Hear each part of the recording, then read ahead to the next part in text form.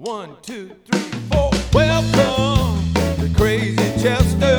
Welcome to Crazy Chester. Crazy Chester's Radio Hour. Welcome to Crazy Chester. Welcome to Crazy Chester. Crazy Chester's Radio Hour. Yeah, Crazy Chester's Radio Hour. Crazy Chester's Radio Hour. My guest today revolutionized Americana radio, and not just radio, but was very influential in creating the term or filling the term with meaning. She's currently the program director at WMOT Roots Radio. Welcome to the Crazy Chester Radio Hour, Jessie Scott. Hey, it's great to see you. Thanks for being my guest today. And we ran into each other a couple days ago, and you just came back from South by Southwest, where you did some remote recording for WMOT. Tell me a little bit about South by Southwest and what were some of the most memorable events for you? Well, I kind of have a different philosophy of going to things like South by than most people. I create my own event. And so I booked 30 artists, and we broadcast live Tuesday, Wednesday, Thursday, Friday, Saturday from the backstage at El Mercado, which is an amazing room. Nate Kinney is an astounding audio guy, and so that meant that I didn't have to take as big of a crew with me. So Val Hepner, the general manager of WMOT, and I just went down there, and Nate provided us amazing audio, and we took pictures, and Val executive produced and gave me cues, and we coordinated with the studio back here in Nashville, and we brought so many amazing artists to the stage there. That includes people like Paul Thorne and Reckless Kelly, and the Reverend Sekou, and Liz Brazier, who's an NPR Slingshot artist that we nominated. And Slingshot is the initiative that the NPR music stations are all embracing to launch new artists. But more about that in a minute. We had the Peterson brothers, who are a blues band from Texas. I've been watching since they were early teenagers, like 12 and 14 years old. So there were all kinds of bands that came and played for us. We had Courtney Marie Andrews, and we had Janova Magnus. I mean, there were so many a lot of women too this year. I think that in Americana, we're starting to see more parity, more female-fronted projects, more female-initiated projects. So that's a whole other topic as well. I've been doing this a really, really long time, meaning radio programming, and it's interesting to me when you first launch a format. Typically the males are the early adopters, but then you start to get females listening. Now we've even reached another level of maturation where there are so many more females that are actually embracing the artistic part of it and making music. And so that's a really healthy thing, especially with a counterpoint to what's going on at country radio these days, where there aren't that many women. But anyway, so my trick to South by is you go, you set up shop, you have an amazing space, great, easy parking that artists can get in and out of. So they're not driving around trying to figure out how the heck they're going to load out or load in. We have food, we have liquor, we have indoor plumbing, and we have amazing bands that come. And I always like to give the band something where they're not just playing for the people in the room, whether we're doing video or whether we're doing audio that is going to be broadcast live or time shifted and played later. But, I find that's a great enticement for bands to increase awareness. And that's the whole idea. Yeah, and you just mentioned the equality issue, and in many of your previous jobs, you were a first as a female DJ, program director, and so forth. My wife is in the tech industry. She's a software programmer, and she's trying to do the same thing there because they have the same issue there. It's very much male dominated. but there's really no reason for it if you look deeper. So I'm glad you mentioned that. And besides that, also the artists you mentioned they're all part of that Americana umbrella, but it's very diverse, and there's some more R&B, some more country, some more folk, and what is Americana to you? There's a book that kind of sort of lit my brain up about really looking at what this movement is about, and it's called the Mojo Triangle.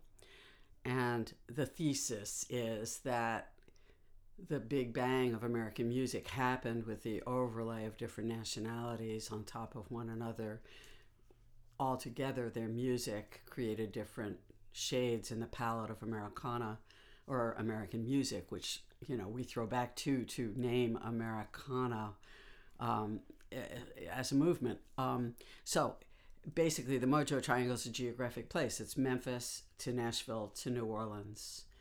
And you had Native Americans, African Americans, all kinds of European traditions. I might also add that triangle only tells part of the story, because it really happened in lots of other places as well. You can extend it to Oklahoma or Kentucky or Bakersfield, California even, you know, for this effect to occur. And the effect, again, is that these nationalities all brought their music to one another, even sometimes before they could speak to one another. They were hearing and appropriating bits of it into their own music. And so something new was born.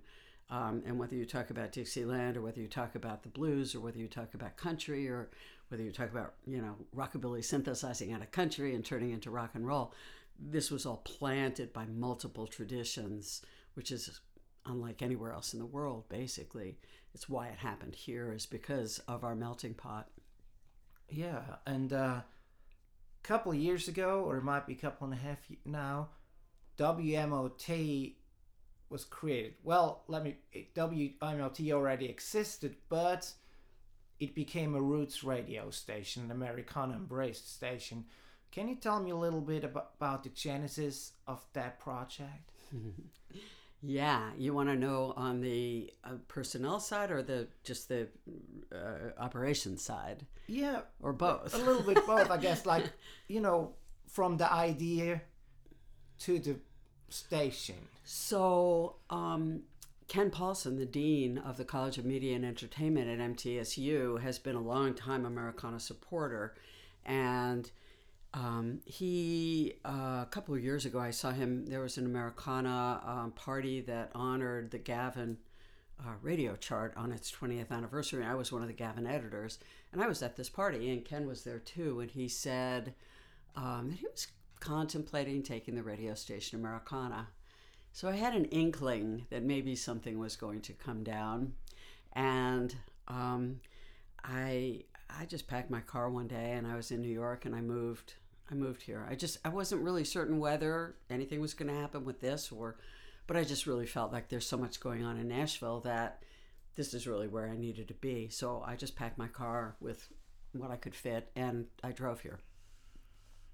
When I got here, I got a phone call from a friend saying that I should reach out to Craig Havikhurst and see what was going on. And Craig and the people from Music City Roots had initiated conversations with Ken Paulson and MTSU, and were looking to provide programming to them and also find a home for Music City Roots. And I just happened to walk in, you know, and had a lot of experience programming radio before. So as we got to know one another over the course of that year, so this was the beginning of January 2016, by May, they were introducing me as the program director of what would become the radio station. It still took time for the state to approve the bid, because it was a bidding process, and it's a state university, so you know those things have their own trajectory. And when the bid was awarded to the people from Music City Roots, they actually brought me in to be the program director of the new radio station. And we had already started ripping music to hard drive, We were working within the university system. They had already purchased a couple of platforms that they had been using for jazz that we then were able to expand to use them for the Americana side of things, and they're still being used for jazz. One of them is Music Master, which is a music scheduling program that many radio stations around the country use, and the other was the hard drive and the automation system, which is Audio Vault. Now, I can get you into the weeds with all of this, but we actually did an install of the latest version of Audio Vault during the first Americana that the station was up and running on. So we launched September 2nd, 2016, and Americana was like 2 weeks later, and we did that install in the middle of Americana Fest. And, so it was a little difficult to attend the Americana that year because there was a lot of stuff going on in the background. But anyway, we now have about 10,000 songs on the hard drive, and we've expanded into some nooks and crannies. I think that specialty programming is really important to take you a little further into one vector or another. So we have a gospel show that airs on Sunday morning. It's called Somebody Say Amen. And we have a really cool 50s and 60s rock and roll show that pays homage to Buddy Holly and Little Richard and Chuck Berry. And that airs Friday night at 7. So we have some shows that kind of like extend our reach, fully flesh out a little bit more of part of the story of how this happened. But I really see this music as a continuum of everything that went before in the early days of when rock and roll was born. Yeah, and besides that, you also have you mentioned Music City Roots, but like Finally Fridays and a special programming like South by Southwest, where you a lot of live elements too, which I really like because you cannot get anywhere else. It's so fun to be able to do that, And I mean, there's a wing and a prayer. So typically, radio programmers don't like to do live broadcasts where you have an extended period with one artist because they live in fear. Oh my gosh, what happens if somebody doesn't like this artist? They're going to be gone for 45 minutes. We don't necessarily play in that same sandbox because what our task is as community radio is really to create that community and feed that community. And if we do a good job of being somebody's primary radio station, being part of their lifestyle, then hopefully they will contribute.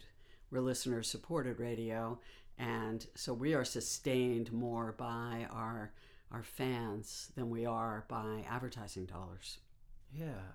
So when I do the podcast mainly because I want to share you guys' story, and especially some of the creators in or behind music that don't necessarily get to talk about their craft too much, like songwriters and session players, not the artist who gets that platform a whole lot. And my motive is to share these stories, but also to turn people on to good music. What is is that similar to, like, is that something that we share, or worse, like your motive? Like, to me, it's I just want to turn everybody on to this great music I love and these great people. Is that something similar to you? Oh, too? Absolutely. Number one, I still think it's about the song. So give me great songs. Give me great production. The production can be really, bumming and strumming. It doesn't have to be fully fleshed, but it has to sound good. And it has to be in the pocket. I always look to I tell people this, and it's kind of a really bizarre way of looking at audio, but it's the furnishings in the room that you create for somebody to live in. And everything has to feel good around you. It's got to be simpatico. So when I go to listen to music, I'm looking for that. I'm looking for something that I am just at one with the universe when I hear it. It's not tugging at me. It's not soul sucking. It's just like creating this buoyant energy that wraps around me. And that's how I listen. I think all the elements on a radio station, whether it's the voices that you hear interstitially or whether it's the DJs or, if there's music beds, that it all needs to kind of like be of a piece. It needs to make sense sonically.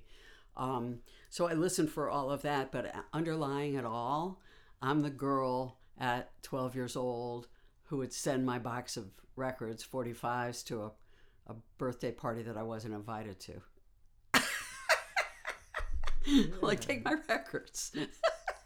It's always been part of my life. So, Yeah, and so you were very young when you discovered your love for music and radio. What was the spark? Can you remember?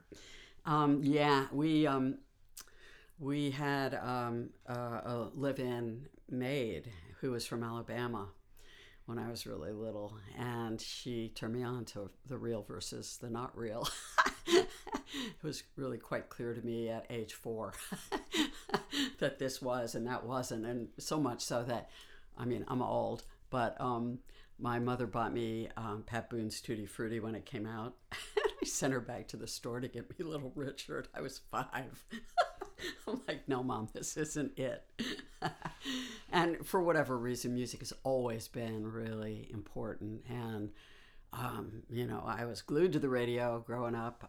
Went from the dangerous first wave of rock and roll, which was Elvis and Jerry Lee Lewis and all those guys. All of a sudden it got cleaned up, and like about maybe 1959 with all the pretty boys, the Bobby V's and Bobby Rydells, and I was like, ooh, what is this? I mean, again, it was that real versus pop, because things get slick. They get like kind of, okay, well, we're going to take the danger out of it, and we're going to make it safe for everybody. And those are the times that I bail.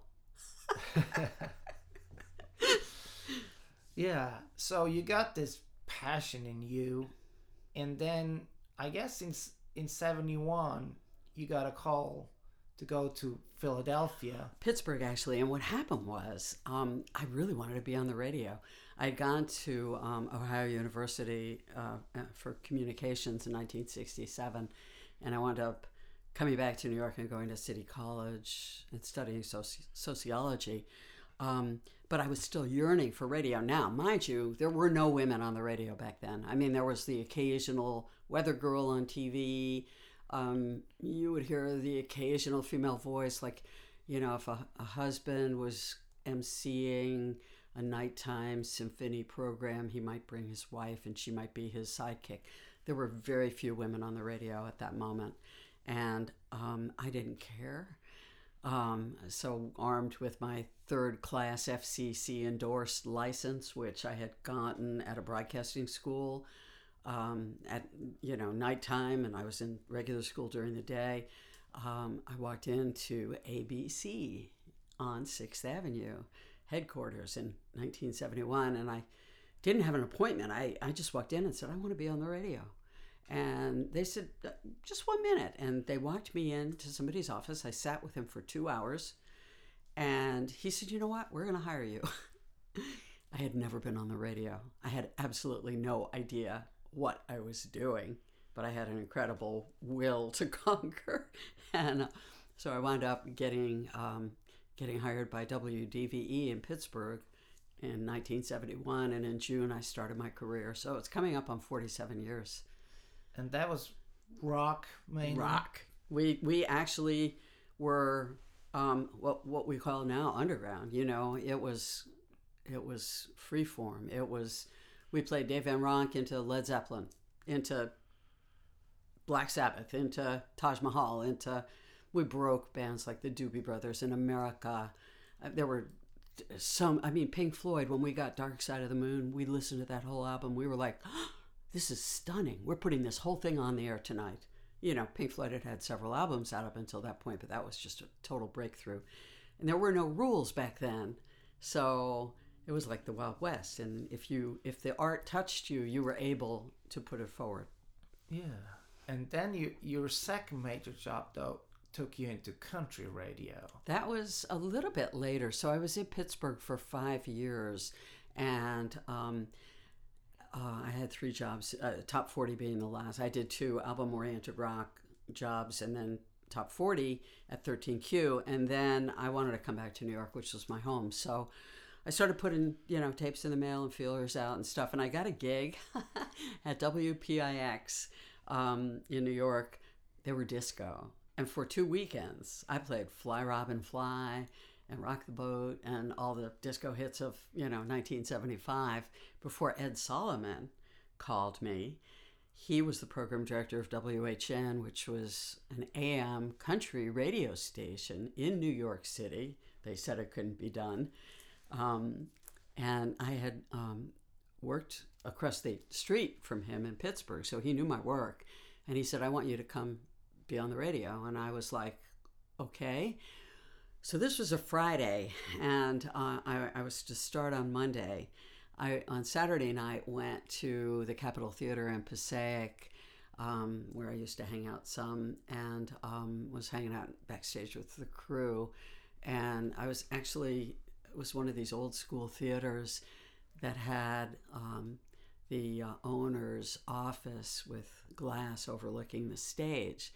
And so I could look down and see Kiss on stage and see this audience that I understood. I knew who they were, pondering Monday. I'm going to be talking to totally different people, and I have no idea who they are, as I was about to start doing country. And Monday evening, I launched my country side of my career in 1975. I was there for 6 years till 1981, and then I went to WNBC and did Top 40 again with Imus and Stern and that whole mayhem. But anyway, the thing that was really cool about doing country for me, not having grown up with it, so it was a learning curve. But the other thing that was like really amazing is that my boss, Ed, came over my house one day, and I had Graham Parsons, Flying Burrito Brothers, Goose Creek Symphony, all these Blue Ridge Rangers, all kinds of albums sitting on my shelf. And so he was like, oh, we need to play these on the radio. He was a very free-thinking program director. He wasn't, many program directors really look to tighten everything down and just play it safe. That was not his stance. He wanted to expand the horizons and make it fun, make it interesting, make it unique. So we pulled all this stuff off my shelf and we carted up Sing Me Back Home and all kinds of other nuggets, which interestingly I still play today. But when I was playing those on the radio in 1976 in New York City, the light bulb went off above my head. I was like, this is a format. We don't need to be playing mainstream country to play this music. We need to just be playing this music. It took 25 years for XM Radio to hire me to do that. 25 years of the light bulb and just tucking it away in the back of your brain. You never know. You never know if you have the opportunity to do something like that ever in your life, but it presented itself. It was a lot of years later. Yeah. And hold on to your dream. Absolutely. Absolutely. Hey, something I wanted to ask you is, there is a Rolling Stones connection. Yeah. Would you mind diving into that a little bit? So,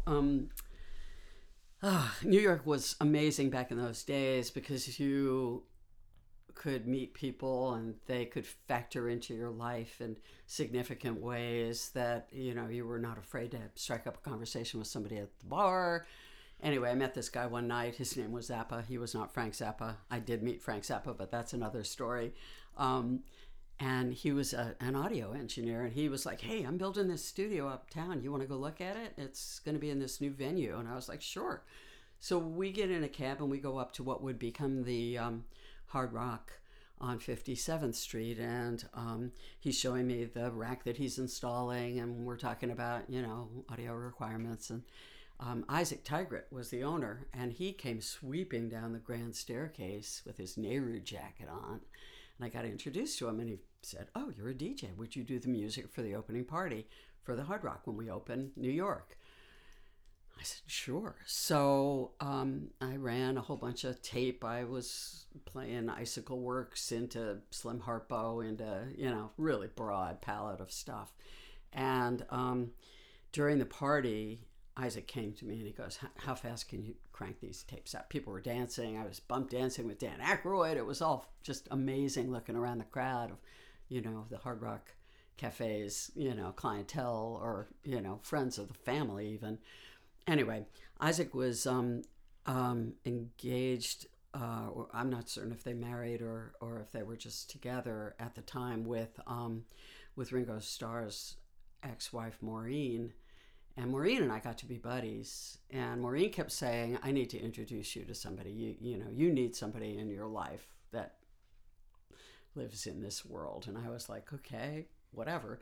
So one night Bobby Keys was there, and I wound up sitting at the table with Isaac and Maureen and me and Bobby, and Bobby and I wound up going for a drink afterwards, and thus started a year of hanging out with the Rolling Stones.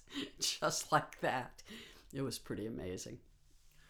Yeah, and I heard that you also made some mixtapes for Keith. Yeah, we had the best time. I mean, I had 20,000 pieces of vinyl in my house, and we would just like dig into like the old Atlantic Records, R&B stuff, or I mean, we would like sit and the three of us just be huddled around listening to music together. It was like one of the highlights of my life, Bobby, Keith, and I, doing that. It was amazing. I mean, it really seconded the motion for me, And in fact, I have to say that Keith is instrumental in me pursuing the path that I did, because the counterpoint to that was listening to me on WNBC, where I was, talking up to the lyric, and I was not saying anything. I mean, it's DJ Patter. We all know it. Hey, it's another 9 in a row, whatever. I mean, we weren't even doing that back then, but, it was insignificant little bits of, just fill the 13 seconds of the intro time to where you hit the vocals coming in, and, WNBC music. So he listened to me and he said, this ain't it. You need to do something that has you in it. And I took that to heart.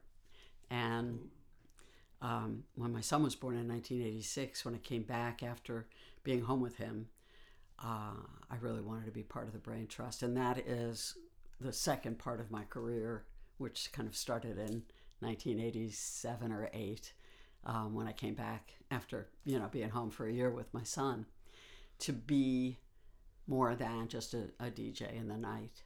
Yeah, and then from New York, your journey, it took you down to Florida for a while. LA first. LA first? Yeah, my son was born in LA. Then we moved back to New York, and I became the music director at a radio station in suburban New York and Connecticut, and was also working at WIMY on the weekends, which is the mainstream country radio station doing country. And then I was looking for an operations manager gig. So I got my first one in Melbourne, Florida, and I moved my family down there in 1989. We were in Florida for 7 years. And the last radio station that I was at in Florida was WMMO in Orlando, where I was the music director also. And we were breaking artists there, like Sister Hazel and Matchbox 20 and Paula Cole, and on and on. A lot of bands came up through our, Dave Matthews, a lot of bands came up through our ranks. And I started going to the conventions and started getting to know the other people in the industry. That led me to coming to Nashville to be program director of Lightning 100 in 1997. And I was here in Nashville for 5 years. I did a year at Lightning, and then I started doing indie promotion, where you call radio and work records. I was working Robert Earl Keen, I was working Emmylou Harris, I was working some Americana-esque titles, and then I was doing WSM on weekends, which was great also, which put me back on doing country radio. And then I got hired to be the Americana editor of Gavin, which is a trade magazine that had a lot of different formats that serviced different sectors of the radio world. And so I was there for the better part of 2 years. And then I got headhunted to go to XM and put a format on the air, an Americana format on the air. Although they didn't want to call it that. They wanted to use the earlier term, which when I started playing Goose Creek Symphony in 1976 on the radio in New York, it was called Progressive Country. So that's what they pitched me on, and we later changed it to Americana as the name started bubbling up more. I was at XM Radio. I was one of the first people that they hired. I was the first female that they hired as a program director, and I was there for the better part of 8 years until the buyout. So we were taken over by Sirius, and then they kind of did a Noah's Ark thing, or we'll keep this one and we'll scuttle that one. And they kept Outlaw Country, and my channel went away. It was called Cross Country, XM12. Yeah, and around the same time, or maybe even a little bit earlier, the Americana Music Association got founded, and you were in on the ground floor there as well. How can you tell me a little bit about how that originated? It was so cool. So I was at Gavin, and we were at a South by, and one of my bosses said he thought it would be a really good idea to get everybody in the room that was. We were all disparate forces. You know, we were all like rugged individualists. We were not joiners. Nobody joined anything. We didn't want to, you know, there was nothing to join, obviously, back then either. But, you know, so you had Jack Emerson, who was working with Steve Earle, and you had Tamara Saviano, and you had a variety of different people that were in different pursuits, whether publicists or legal or a record label or management or, you know, radio. And we all kind of, there was an original little gaggle of people. I don't remember exactly the number, but I'd say maybe 12 or 14 people in a private room at South by talking about maybe we should get together and do something together. It was like the seed that planted it as an idea for the organization. And then we decided to bring it back and have a facilitator-led session in Nashville. And that's what the Americana Music Association was founded out of. And there were maybe 30, maybe more, somewhere in the vicinity of 30 people at that. And that was in 1999. And we founded it. I'm the only remaining original board member, continuously serving, which is kind of amazing. Yeah, so you were talking, you know, about 30 people, and now it's becoming this worldwide organization that's been lobbying for, you know, Billboard charts and Grammys and all that. That must be very gratifying to know, hey, we kind of, you know, had this idea, and now it's actually a thing, and it's a growing thing. It's amazing to watch it, seriously. And when I walk around Americana Fest now, and it's so much larger. I mean, the first year we did it, I actually threw the event because I hadn't gone to XM yet, and you know, Gavin had ended, and so I had time on my hands, and so Carrie Estrin and I actually were the organizers of the very first event. We had one venue, and we were at the Hilton, which had just opened, and it was wonderful. And at that, Oh Brother had a cocktail party. We couldn't have possibly known what that record was about to do, you know, in terms of really extending the awareness of this music. And I like to say that I think that there were so many people that listened to the Sonics on Oh Brother, Where Art Thou, that were growing up, that might have been 10 or 12 years old. And then when they were 22, that music was incorporated into these artists' music in a way that was no apologies. They just went for it. And it revolutionized yet another generation to love some of the old-timey sounds. Yeah. And one thing I would like to talk about briefly too is, I guess after the XM period ended for you, you started Music Fog. Yeah. Can you tell me a little bit about what Music Fog is?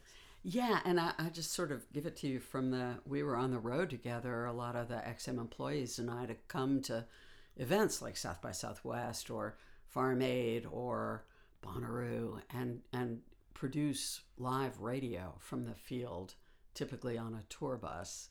And that was a couple of different parts, one of which was the capture of the live concerts that we had rights to because I negotiated all of that with people.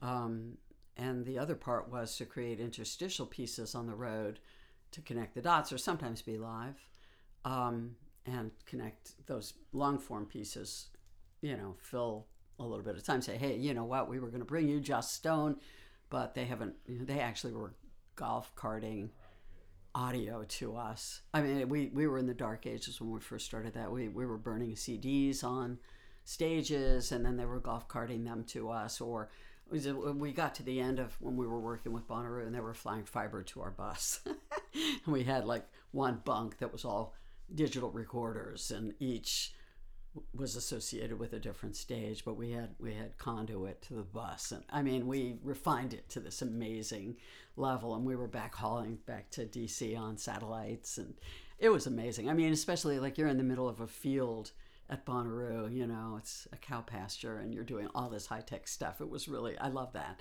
But anyway, I digress. So we all took the buyout, all those folks that were on the road with me. We loved being on the road together. And the other thing that was so amazing, we never really got the opportunity to do at XM, but was part of my plan for it, was to really like kind of capture all the crazy stuff that happens on the road. You know, Bonnaroo is in June always possible to have huge thunderstorms. We had Xavier Rudd and his didgeridoo up on our bus because it started pouring down rain, and they were, you know, tarped, and they were like, can we seek, shelter on the bus? We were like, come on up. So those kinds of things that were happening were amazing. And, you know, I really felt there was a story in those, as well as just the music and the camaraderie. And that each of those events brings a different tribe together. And I think that's really important to look at, you know, all of these different tribes. Lollapalooza would bring a different one from Farm Aid, would bring a different one from Bonnaroo, from South by, I used to do Music Fest at Steamboat Springs, this Texas Red Dirt World, and in January every year. Each one had its own flavor, had its own stuff, but there were also commonalities that were, I think, really interesting. Anyway, so the idea behind Music Fog was to just keep going and have a megaphone and keep, you know, recording in the field and archiving stuff. And last year we nearly touched 11 million views. I think we were like, 50,000 shy of 11 million views.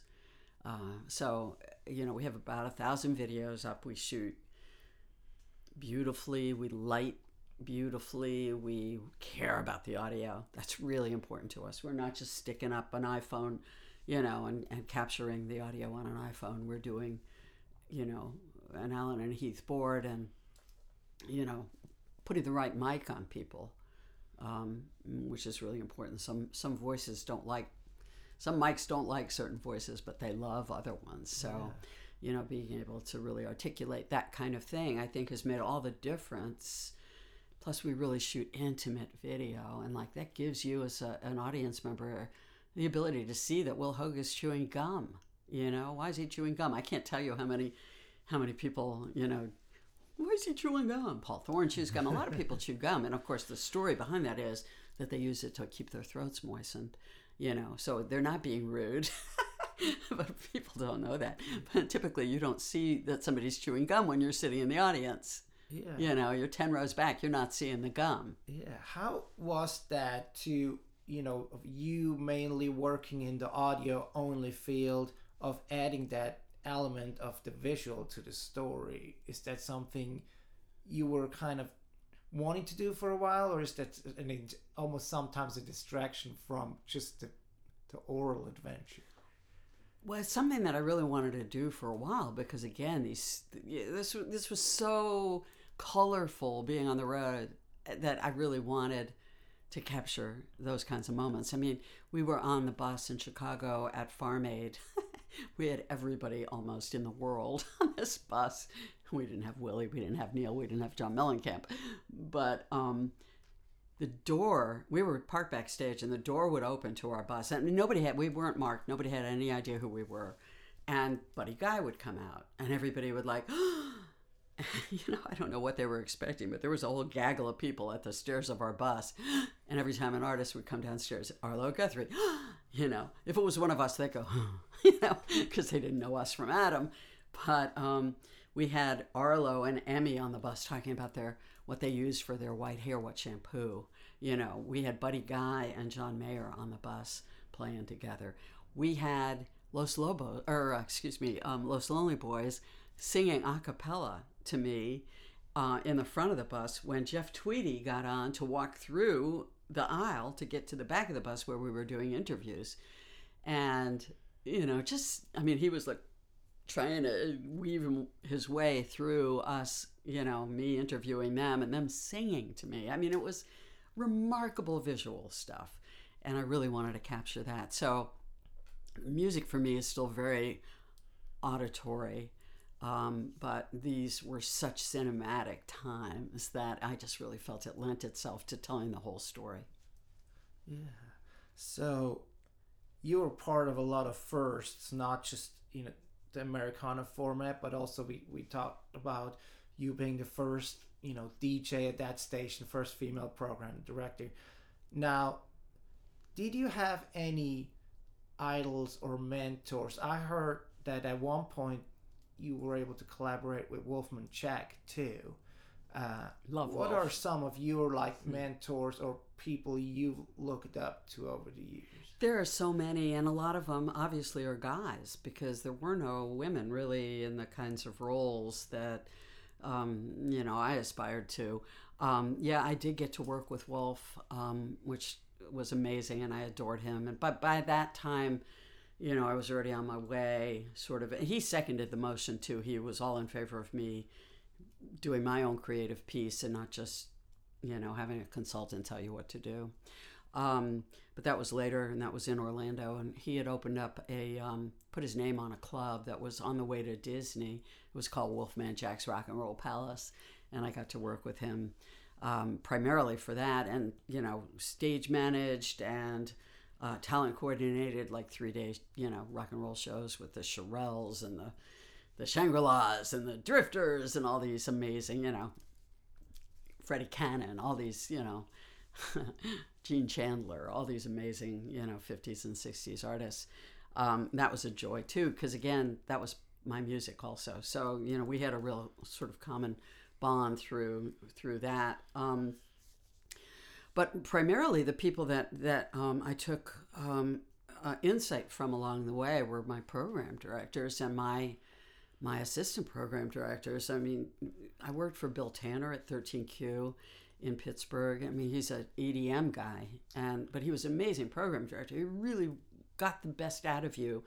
E. Alvin Davis was his assistant program director, and he sat me down every single week, and we voice tracked, and, you know, he would go over my air check every week and say, you could have done this better, you could have done this different. I mean, the nuance, you know, teaching somebody how to actually be on the radio and use the time efficiently and get your message out and be innovative with it and not be redundant or, you know, boring. It was an utter art form that he opened the door to. So that part was wonderful. You know, Ed Solomon, who was the program director of WHN, taught me a lot about wherever you are in a format, whatever your core is, that you can look at the vectors in a different way and be expansive rather than contract them, which is unfortunately what most radio stations do right now. Is they're happy to play the same 250 songs that test well in an auditorium test, and they're just playing the same things over and over, and there's not a spark of innovation or creativity or interest. There are a lot of people that's fine. They're just punching in for 20 minutes to go pick their daughter up from soccer, but that's not fine for the art of radio. So, you know, that's what I get to kind of, you know, continue, is really to, you know, shine a light on what it could be, how good it could sound if you're not sitting in a room scared that you're going to lose your audience to your competitor. So Ed was amazing in talking about how to use research and how to expand sonically. Then I got to WMMO in Orlando, and Kerry Paul was my program director, and he was amazing. He was like a mad scientist. He took elements of classic rock, elements of soft rock and roll, elements of what was becoming AAA, and put them all together into a really unique format. And we played all kinds of stuff that you would not have expected. And that was part of the charm of it. And they debuted to, you know, #1 ratings in Orlando. They debuted at #1 when they launched. So I took some stuff from him as well. So along the way, I've watched people who have had amazing skill sets and a real sort of point of view, a purpose. And I've, been able to learn a lot through their eyes. Yeah. Well, we're getting towards the end of our program. We haven't even begun yet. Yeah, that's true. And the nice thing about the podcast, one thing you'll have to worry about, is the time. We don't really have that. But, and this might be the hardest question, it probably will be for me. So you do a pretty much daily 3-hour show with which I assume is, pretty much your favorite music every time in many ways. And so if you had to like curate one like best of like something that, somebody will put on a spaceship to Mars, and it's just like, what would be some of the music you would want to have there for sure? It's really hard to answer that question. I figured it was, and it changes every day, I'm sure. Well, too. so first of all, like what I've done for WMOT is I built a format. So I put all of the pieces together. We upload files into a hard drive. I'm just kind of giving you the framework for this. We upload them, and then whether it's a new song from a new album goes into one category. If it's a recurrent, that comes off the new chart in maybe 6 months, and then we're playing it as a recurrent.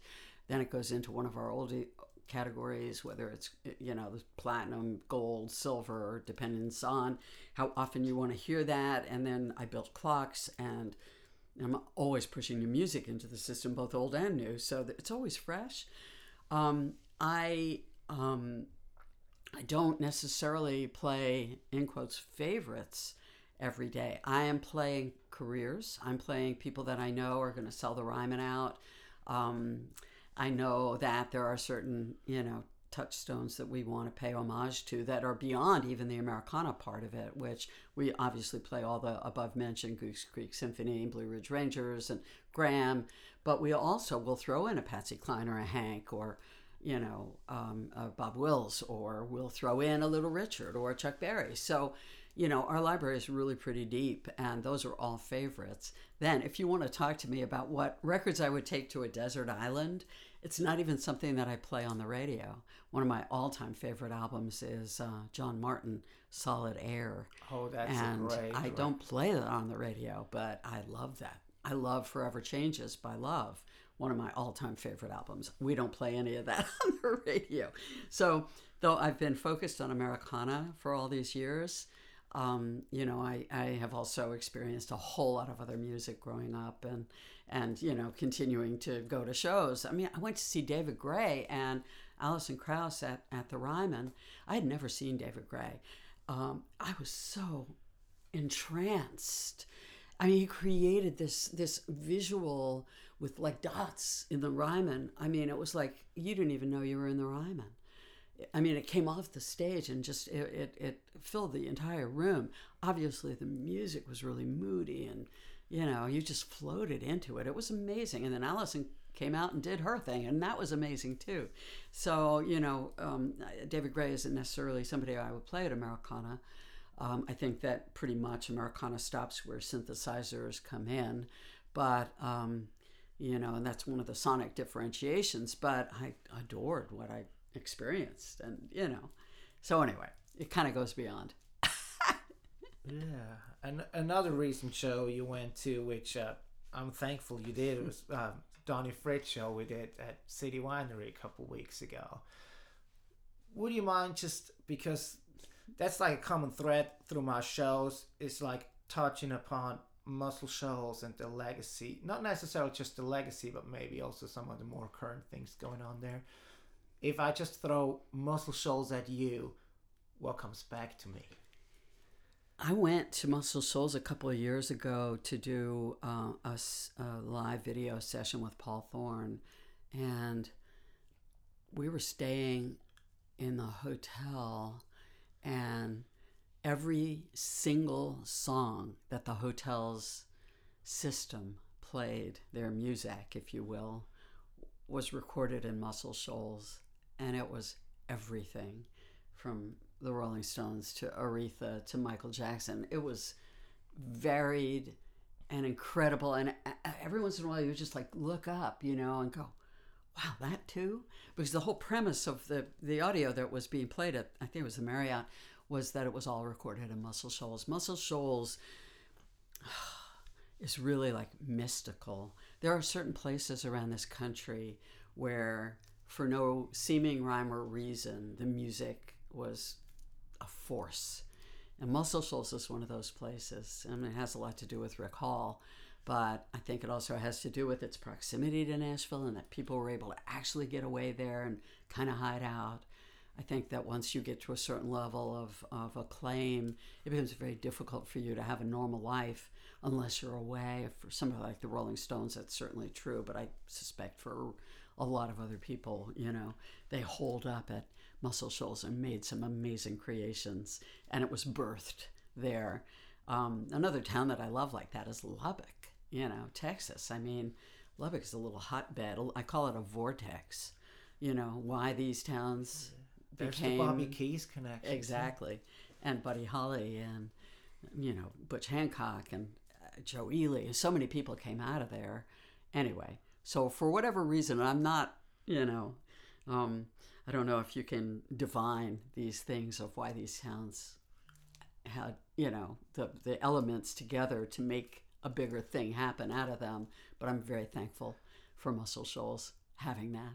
Yeah. And in a way, it almost doesn't matter. Just the fact that it happened, that's the gift. That's the beautiful thing. Yeah, absolutely.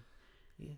Well, thank you so much for sharing all your wonderful stories with me here over the past hour, and I'm always, you know, talking to a radio professional, me with being and pretty much an amateur at doing this. That's always, you know, great too, because I can pick up a couple things here and there. And thank you for curating the soundtrack to you know, my life, but also like this, you know, compiling this cool music, getting out there and hopefully turning more people on too, because it's just such a wonderful...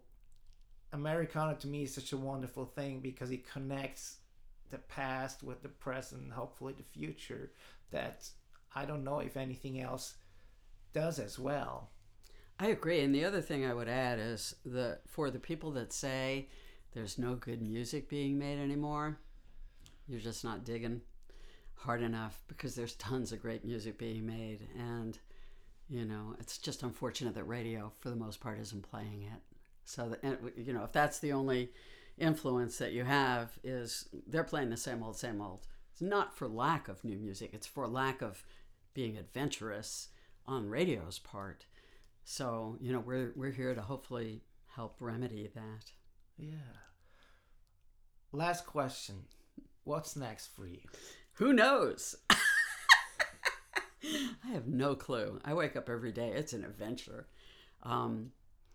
You know, I love what I'm doing right now. And, you know, I'm totally in the groove. We've got shows coming up in the next 2 weeks with Dierks Bentley and Billy Strings, Margo Price and Josh Headley, and then Daryl Scott and Kim Ritchie. And we might have a special guest on that show. And I get to live in this really wonderful...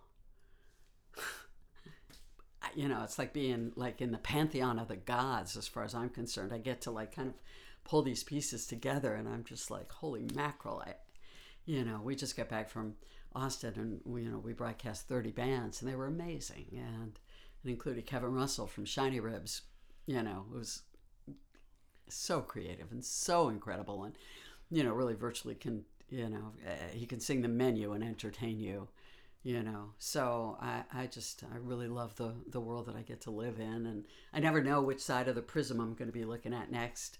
I've been a talent buyer, I've been a radio person, I've been a journalist. I've seen a lot of different sides of things, and you know, you just never know if another opportunity is going to come knocking. Yeah. Well, thank you for being my guest, and I wish you all the greatest musical adventures to come. Thank you.